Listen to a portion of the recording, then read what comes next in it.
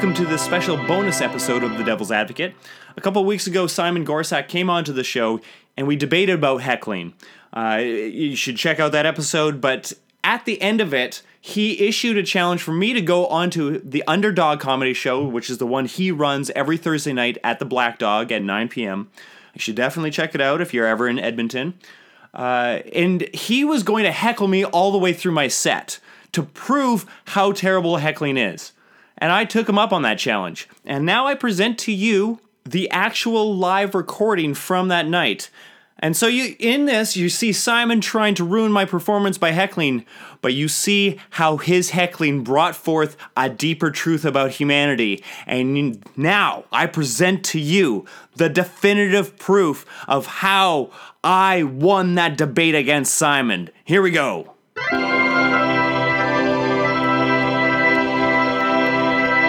Your co-host, Simon, who you saw earlier, he was on a podcast last week with your next performer. It was his podcast called The Devil's Advocate. And Simon and your next performer got into it. They got into a debate about heckling in comedy. Is it good? Is it bad? Simon said bad. Your next performer said good. Let's see what happens. He's a very funny man. Please welcome David Ray! All right, folks. Yes. Before I begin, I just want to take a moment to say how grateful I am to be able to do stand-up comedy, especially since I have personally overcome heroin addiction in my own life. I remember the very first time somebody offered me heroin, they're like, "Hey, buddy, do you want this heroin?" And I said, "No!" And that's how I overcame heroin addiction, just like that. Super easy. Haven't looked back, best decision of my life, you know? I don't know why people say it's so tough, you know? But I like telling that joke because people look at me and they're like, there's got to be a reason he's that skinny, right? Is it heroin, crack, meth? Did he have a fight with a vacuum cleaner? What's going on?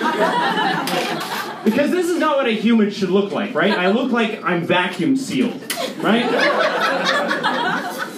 If I wanted to go to the, a soup kitchen or something like that tomorrow, they would be like, "This guy needs a sandwich. You just cut the line and get in there, buddy. You go in there."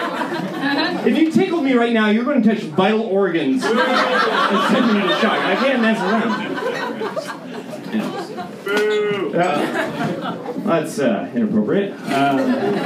So I kind of hope stand-up comedy works out for me. It's not going to.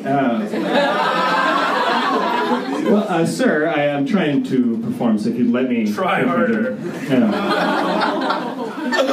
Well, I hope stand-up comedy works out for me because I realize I'm 34... I hope it works out for me because I realize I'm 30... I can't stress enough that it won't. Sir, we are trying to do something special here, and by you interrupting, it's just showing flaws in your character, not in mine. It's not showing how terrible I am, it's showing how terrible you are. Now, I hope stand-up comedy works out for me because... Pretty good point. I'm 32 years old. I hope stand-up comedy works out for me. You look 40. Look, what, you're going to make fun of the way I look? Come on, I realize it. I'm a comedian. I realize how terrible I am. This is the job I chose to take. Come on now. All right, I'm 32 years old. And I hope stand-up comedy works out for me because I realized I can't get a real job. You know, if I wanted to get a real job tomorrow and try to go down to the police station and they sit me down for an interview... I'm not at the punchline yet, sir. That was pretty laughable.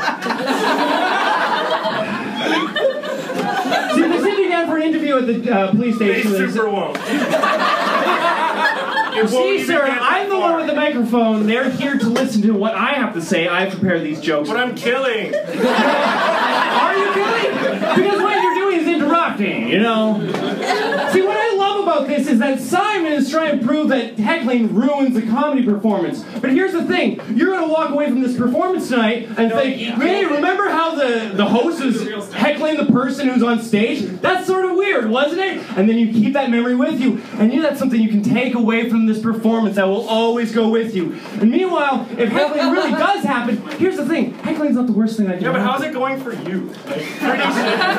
Whatever. This is one performance. If I quit after one performance, I'm a shitty comedian. Okay, I give up after one idiot in the audience. Guys, you gotta realize a heckler has basically social nausea. Or, somebody's not paying attention. Oh, somebody's not.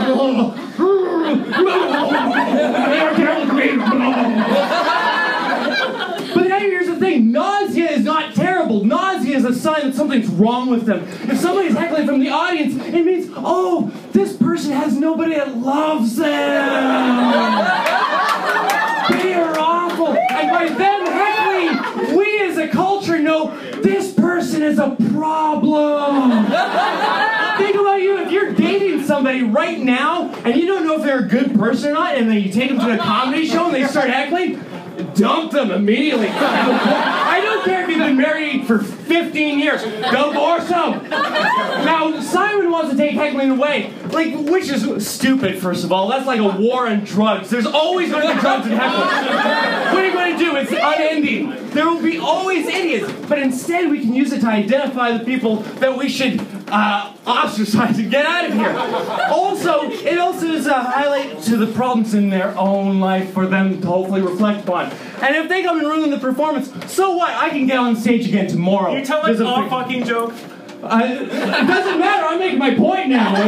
Look at how much Simon's struggling to heckle me. Know why? Because he's a person with empathy and care. He can't do it. He loves me too much. And he can really deep if he wanted to. He can make fun of my dead family. He hasn't yet. Because he loves me too much. If you want to get to the core of me, you go for the dead family. He hasn't. Because he has empathy. He cares about me too much. He won't go there. And that's the problem with hecklers. Hecklers are just so full of their own heads. They don't have any, and that's the problem with them. They're sociopaths. And because we have stand-up comedy shows, we have one way to identify those folks. Right? What, you're going to get rid of heckling? Now we don't know who the people are that we should avoid, you know? Look at him. He's trying to come up with something, but he can't do it because I already know I'm a terrible person. I don't need some heckler in the audience to tell me. Yeah, I'm skinny. I'm pathetic. I have no hope for my life. Very few people love me. I'm going to die one day. You're all screwed. We're all screwed. Nobody cares about any of us. We're just going to turn to a pile of dust and throw into the ground. And hopefully one day that there's heaven. But nobody's even really proven that. And even we argue about it all the time and waste our day. And we go back to our stupid jobs day after day after day, just hoping that there's something to cling on to. And then we come to a comedy show trying to relieve our stress, trying to have a few laughs, and then some idiot just goes up there like, well, I'm better than that asshole. That's why we need heckling. So we know what people to avoid. So there you have it. Simon thinks he can wreck my performance by saying that heckling is a terrible thing. I've just proven that heckling brings us closer to who we really are as people. Thank you, I'm out of here.